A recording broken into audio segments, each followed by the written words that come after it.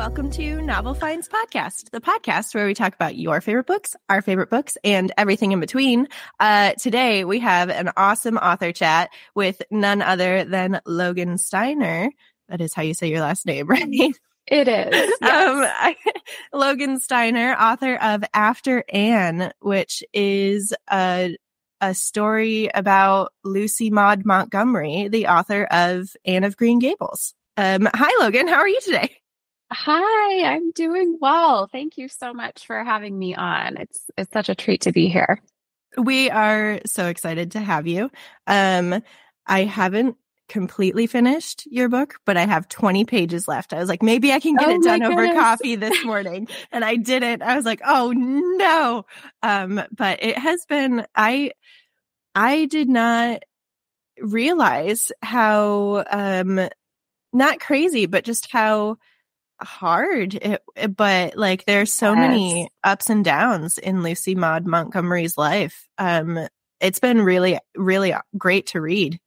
Oh, I'm so glad to hear that. I know there's so many of us Ella Montgomery fans out there and huge Anne of Green Gables fans. And I think, the story of the person behind that story, I think is just so fascinating. It has added so much depth to my own, reading of Ella Montgomery's work. But like you said, so many ups and downs. As I think so many lives have. And, often we only hear about like the headline or the success, this best-selling world-renowned author.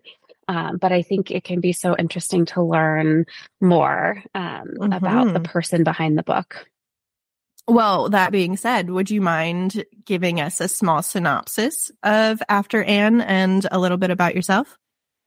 Sure. So I'm Logan. I am a practicing lawyer and a writer, and I have an almost 2-year-old. I think those are the main facts about me. I live in Denver with my husband and daughter.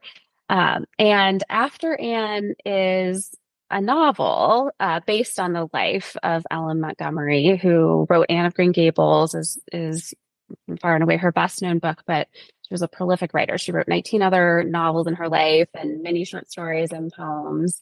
And even though her first name is Lucy, she went by Maud, so I'll refer to her as Maud.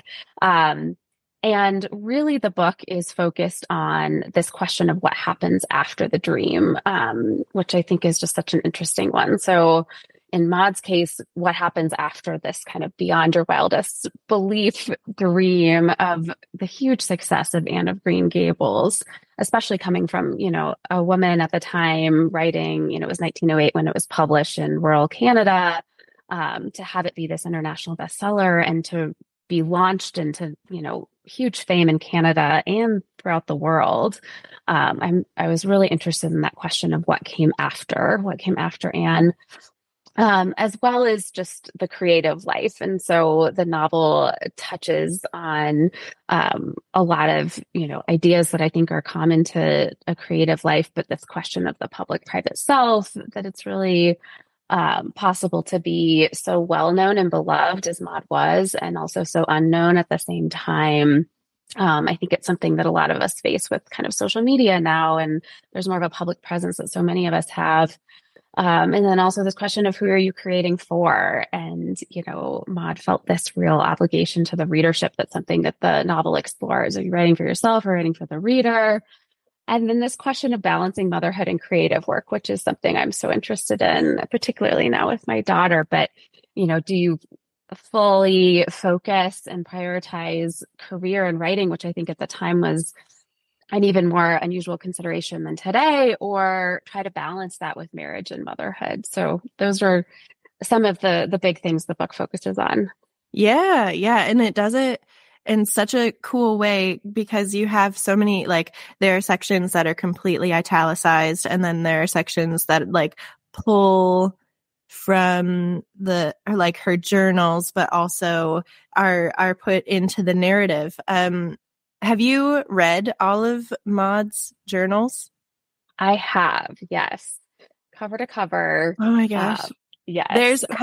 There's how many of them? There are many volumes of her selected journals, and then there are volumes of her complete journals. So they were published in kind of selective form first, and then in complete form. And they are voluminous books, and such fascinating reads. I mean, I really think, she's got such a gift with narrative, obviously, but they really, that gift comes through in her journals. They're not sort of day-to-day jottings down of what was happening in her life. They're really reflective. She would take months at a time and summarize, and they're just interesting reads.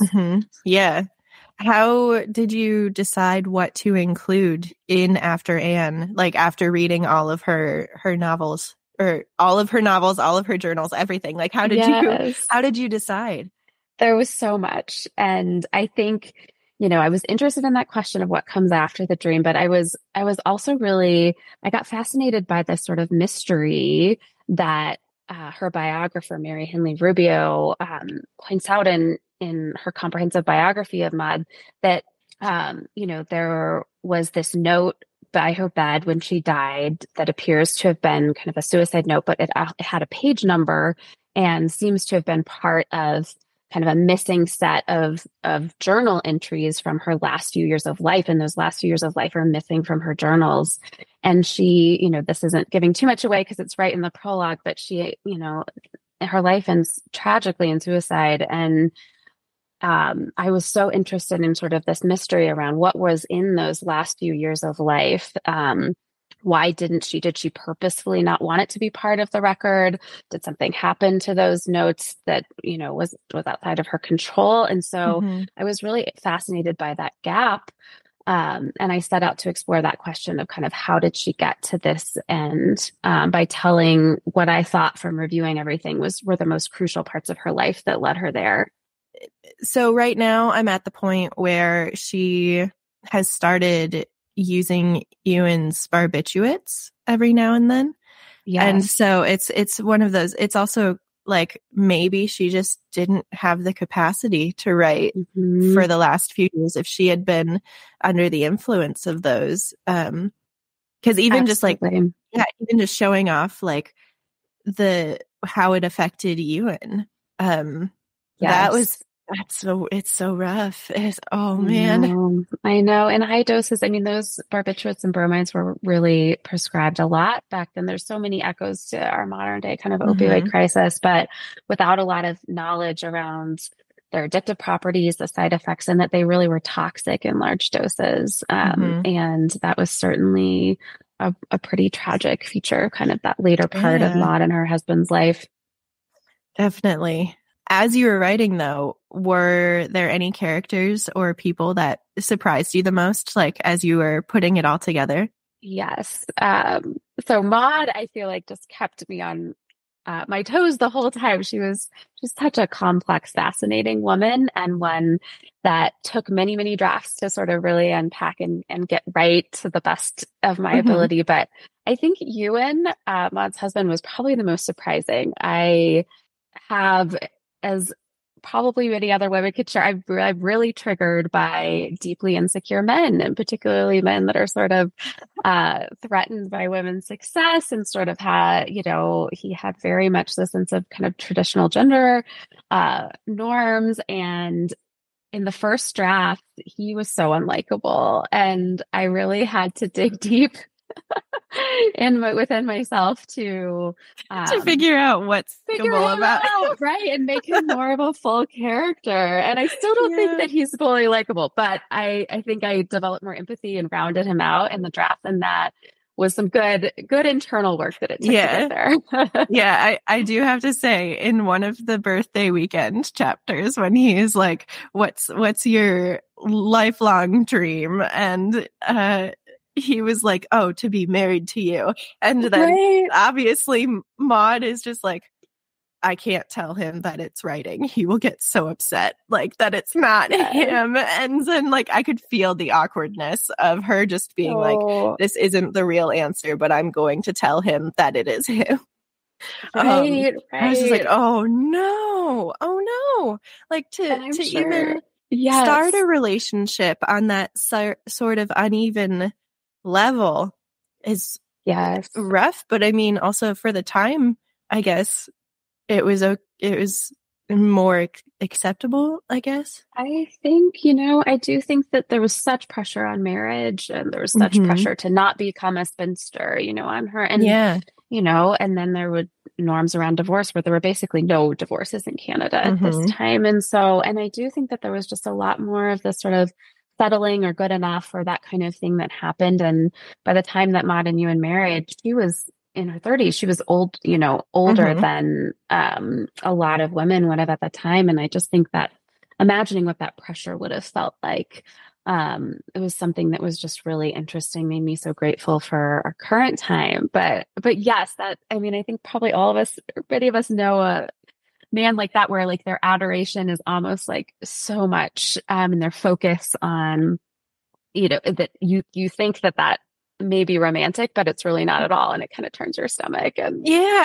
yeah.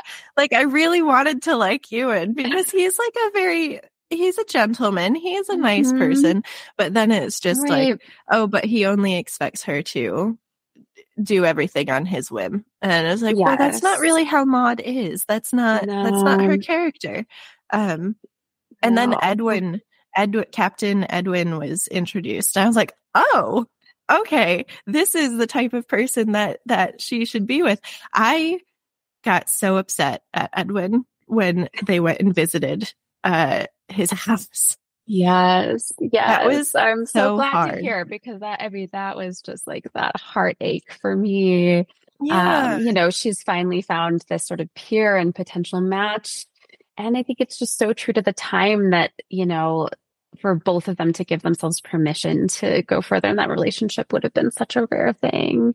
And that relationship with Edwin is one where we know he really didn't put a lot about it in her journal, just Hmm. that he visited a few times, but we do know that he was in her life, making regular visits, substituting for Ewan, her husband, and Hmm. preaching when his health wouldn't allow it. And that he had a real, Maud writes some very carefully selected admiring Hmm. words about him. And then we know that she gave him her typewriter where she originally typed Anne at some point. So a really significant gift. And I do think that and she always, really admired the fact that he was this public speaker. So that was the place where, again, the historical record allowed me to imagine into that reality with, grounding in Yeah. the facts we know. But I love to imagine that possibility for Maud and just to think about how it could be different in a different Hmm. time. Yeah. It was just heartbreaking because it was like, well, if you were going to choose to not act on it anyway, then maybe you should have not opened up the possibility in the first place. Yeah, exactly. Like, because But it's such a good match. It's such a good match. And I was right, like, I right. don't agree that they should have affairs on, like, have an affair, but I think they would have made great friends. Like, they Hmm. were great friends, and they would have just, even if they worked through that awkwardness of like Right. being slightly attracted to each other, I think it could have been great. Yes, for the rest of her life. I Uh, know. And there's that, you just see how public opinion and gossip and, those things, they're present throughout all of human time. mhm. But I think in small towns and that time in particular, the pressure to just not be the Yeah. subject of gossip or to have any, bad rumors, and especially being the public figure that Maud was, Mhm. that was just so immense. So, Yeah. Uh, yeah. well, on that note, do you have a favorite line or section of After Anne you'd like to share? Yes, I would love to read. So this is when Maud is first writing Anne of Green Gables, and one of my favorite scenes from the book. So it starts, and this is, I should say, pretty early on in the book, after she's sort of just gotten the inspiration to start writing. Opening the notebook sitting under her palms, Maud removed a photograph tucked underneath, propping it up in front of her. It had been taken a few years earlier at the Cavendish beach not far away. She and a friend managed to get their hands on a camera, the newfangled device her grandmother had scoffed at. They designed their own bathing costumes out of leftover scraps of fabric and made off to the beach one morning in a fit of laughter, talking about the ways they might pose and the potential suitors to whom they might show the photos. The day had continued in laughter until it had come time to take the photo sitting in Maud's hands.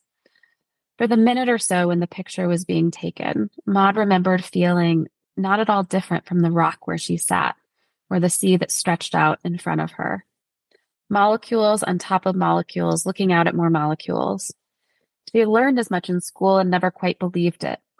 But in that moment she did. And then in the next breath, Maud had been overcome by a feeling that was nearly the opposite. Her potential to become someone important. It was a deep private feeling composed less of pride than of intuition. This confidence had been followed by thankfulness, a deeper thankfulness than she could remember feeling, for being different than the rock or the sea. To be alive in an interesting world and to tell about it. That was something. Ever since the photo was taken, she had pulled it out whenever she started a writing project. A glance could bring back those two feelings in quick succession. The ease and relief that came each time she appreciated the vastness of the natural world and the glorious insignificance of any possible thing she could do with her life, followed immediately by the glorious significance of her own conviction. Chapter 1, she wrote in a large scrawl on the first page of one of the notebooks. Maud clapped her hands against her thighs. Let the experiment begin. She skimmed the other notebook containing her spade work, character sketches and plot lines she had developed so far. The girl would come from an orphan asylum, not a place so hard for her liveliness to be unbelievable, but colorless. 2 trees and whitewashed cages sitting on either side of the front entrance. Anne would be sitting at a train station, waiting, thinking about climbing a wild cherry tree. Maud thought of how Anne would describe that tree, dressing it up with adjectives. How quiet and old Matthew would respond to seeing a girl with red braids instead of the orphan boy he had expected to help with his farm. But how to begin? Not with the cherry tree. The story wasn't only the girl after all. It was also the story of a small island town on the outskirts of a lesser-known country, deeply tied to its Scottish roots, full of judgment and unexpected humor. It was also the story of a secluded house, nondescript mostly, with one exception. The forest green paint on its gables. Maud had a picture of this house in mind early on, drawing inspiration from a house across the road where a shy old bachelor, Maud's great uncle, lived with his sister. Maud looked out the window for some action, something to start her pen moving. A few swaying tree branches, a swarm of bees emerging from a rose bush, nothing. Now, if she'd been looking out the window of a house situated close to the main road, instead of tucked away in the trees surrounding her grandmother's house, she would have been able to see anyone coming and going. She would have been the first to spot an unusual event. This felt like a beginning. A house situated at the dip in the main road, making for easy viewing of the neighbors. An afternoon early in June. Someone would sit near a window looking out. Someone who believed she already knew every possible thing there was to know about that town. And that's the start of Anne of Green Gables. That is Miss Rachel Lynde, one of my favorites. Oh my gosh. So if you got to meet a character from Anne of Green Gables, would it be Miss Rachel, or who would you absolutely want to meet?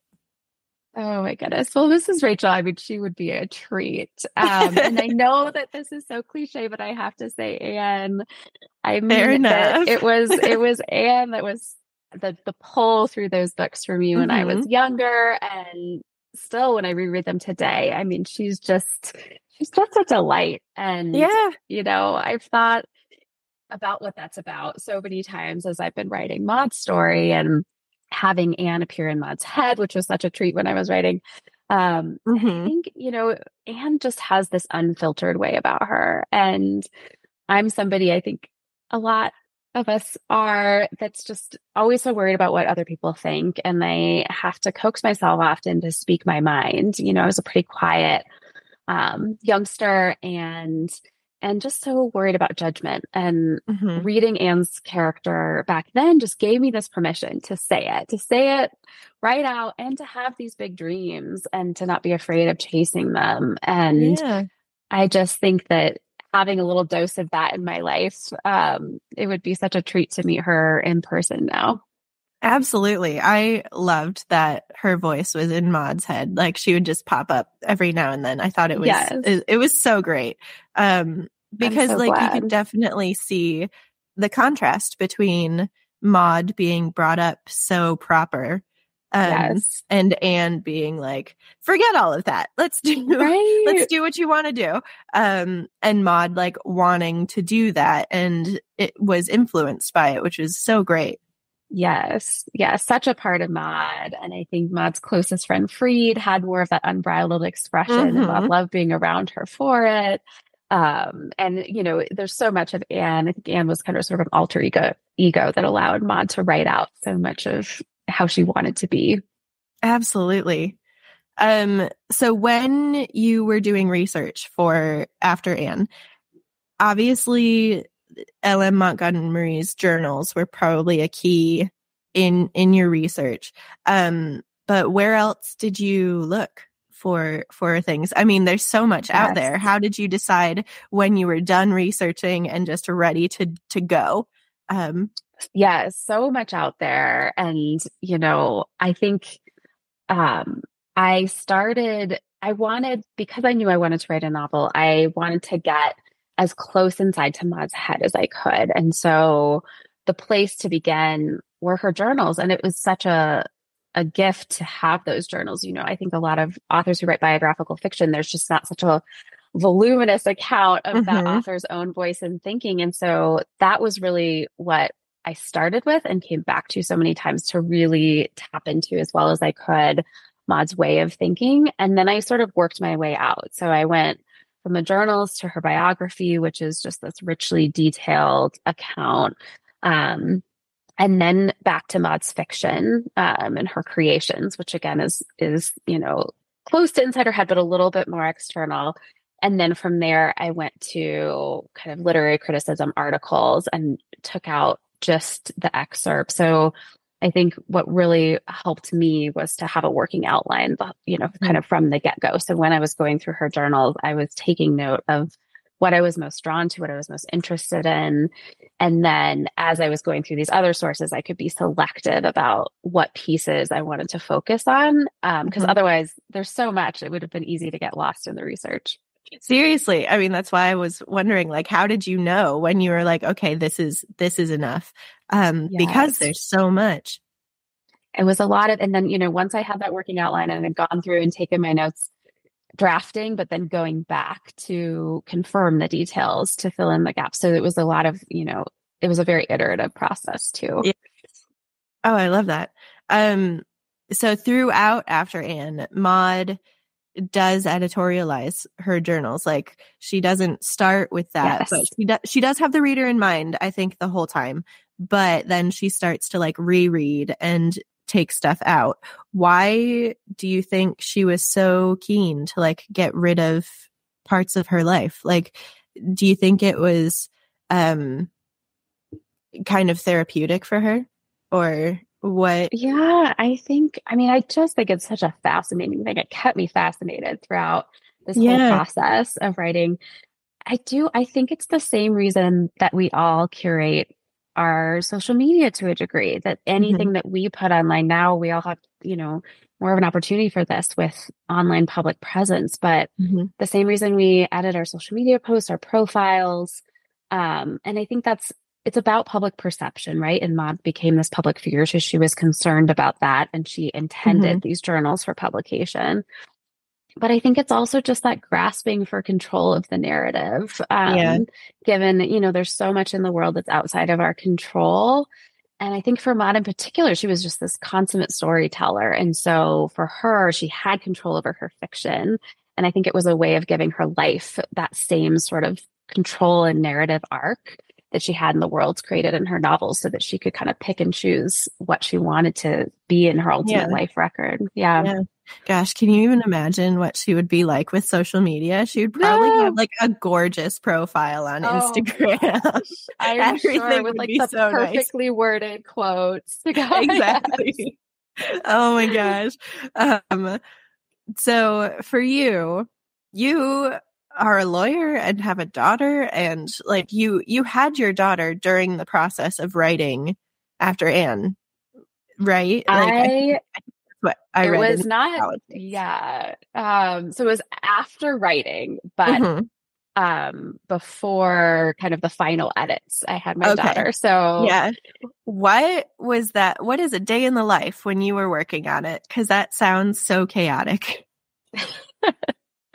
yeah, so I think, the biggest challenge I was working, practicing lawyer still and trying to balance the two. At Mm-hmm. the time that I wrote it, I was working as a litigator like 60 to 70 hours a week. And so I really wrote most of this book in 20-minute increments. As crazy as that sounds, I did a lot of it. I just made this commitment to myself that I was going to do 20 minutes a day, no matter what the day, that I could always fit that in, even if it was a really busy work day. And so I'd do it often early in the morning or right before bed. Mm-hmm. And then obviously when I had longer stretches on the weekends and, when work wasn't interfering with the weekends, I would do longer stretches. And often that 20 minutes, I would get so into it that it would bleed over. But Mm-hmm. that was sort of my minimum daily commitment. And that's how a lot of it got done. I was so grateful that my daughter was born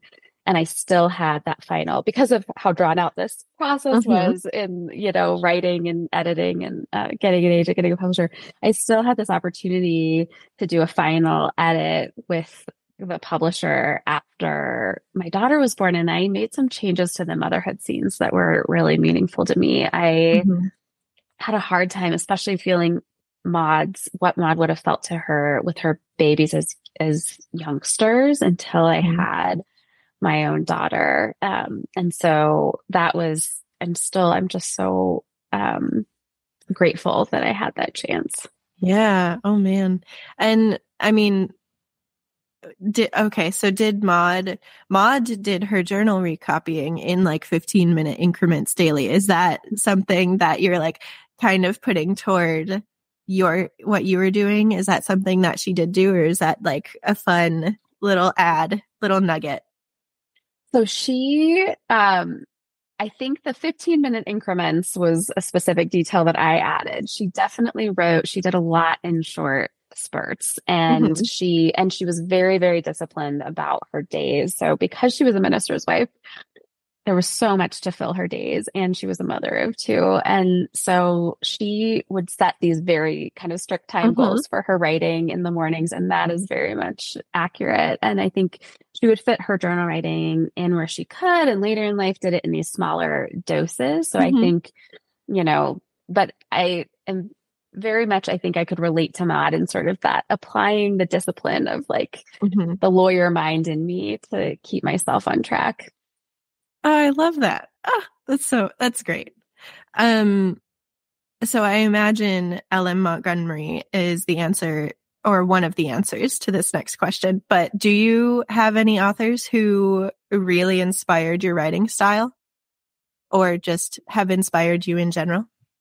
Oh my gosh. I mean, there are so many. I think Maud is my main answer for this book. Mm-hmm. She's an author I've loved since I was young, and it was really, I wanted to stay as true as I could to her. So it was immersing myself in her writing that sort of gave me the voice, that time and place, the Mm-hmm. modes of expression. She was by far the biggest influence. I was an English major. There's so many authors that I have, bits and pieces of influence along the way, but Maud was by far the biggest. Are you going to be doing any other books that are in a similar vein of like the author's life after a famous work? Oh my gosh, I would love to. I'm really the creative life and what that means and what that involves is just, I think, kind of my main fascination and something Mm-hmm. that I think I'll continue to explore whatever writing I keep doing going forward. And I think it's so motivating to me as somebody who's always had these creative dreams, but had so much doubt around it to read about and learn about other creative lives. So yes, I Mm-hmm. think the short answer, I definitely would like to do more biographical fiction like this. Where I've been drawn to write more recently is around this question of uncertainty in motherhood. And I've been writing quite a bit about it I've been doing these sort of short formed pieces on Substack around the question of like, it's called the creative sort, how we decide when and what to create, and then including creating, you know, a human and becoming a parent. And I've enjoyed that. And I'm still working out whether it's going to be a fiction or memoir that's exploring this uncertainty around motherhood question. It's something that I felt and wrestled with for like 20 plus years myself. Yeah, and so I really feel like that's kind of the next thing I'm drawn to. That's so cool. Good luck with it. I mean, that sounds wonderful. We're coming. Thank you. Yeah, we're coming toward the end. This might be the hardest question, or it might not, based on what we've been talking about the whole time. But what is your all-time favorite book?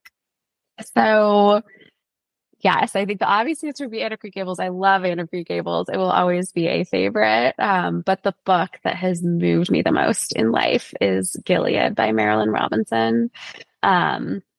It's for those who haven't read it, I highly recommend. I mean, it's an epistolary novel, so it's written in letter form from kind of an older man. I don't want to give too much away, but it's really, really beautiful, intimate writing. That her writing is just pure poetry, and I dream of writing a single sentence like hers, you know, someday.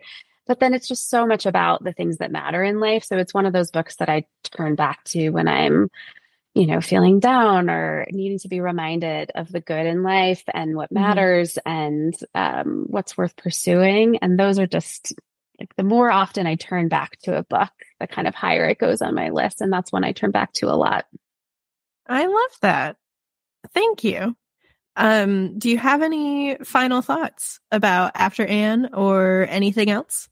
Just, I think, you know, so much of my hope in writing about creative life is that people read it and are drawn to create themselves. And I think Maud's, you know, like you said, has so many ups and downs in her life, but her persistence in writing and like the refuge that writing was to her throughout her life is such a big piece of her story. And I really hope it inspires others to create, as well as to just, you know, keep sharing yourself with others. Like, I think that's just, it's a big lesson that I've learned in life about how important it is to keep sharing my deepest self with the people that are closest to me when times are really hard, especially. And I think that that's something I've taken away from Maud's story, both when she did that and it was so meaningful to her, and when she couldn't bring herself to do that, and what that meant in her life. You know, in terms of where you can find me, I kind of everything is on my website, logansteiner.com, links to my Substack and Instagram, Facebook, Twitter, LinkedIn. So everything's there. Amazing. Well, thank you so much for being on the podcast, Logan. It has been a pleasure. It's been so wonderful to be with you. Thank you so much for having me on. Thank you. Well, we heckin' did it, y'all. Thanks so much for listening. If you like what you heard and want to support the show, share it with your other bookish friends and family members. And if your podcast app has ratings, please take a minute to rate and review the show. I'm off to read the next book in Lemony Snicket's A Series of Unfortunate Events for my monthly Patreon series, A Summary of Unfortunate Events, which is a middle-of-the-pool dive into the series we all know and love. And if you'd like to hear it, subscribe to our Patreon by following the link in the Novel Finds bio on Instagram, which you should totally be following if you're not already. Thanks again for being a novel friend. We'll see y'all next week. Bye.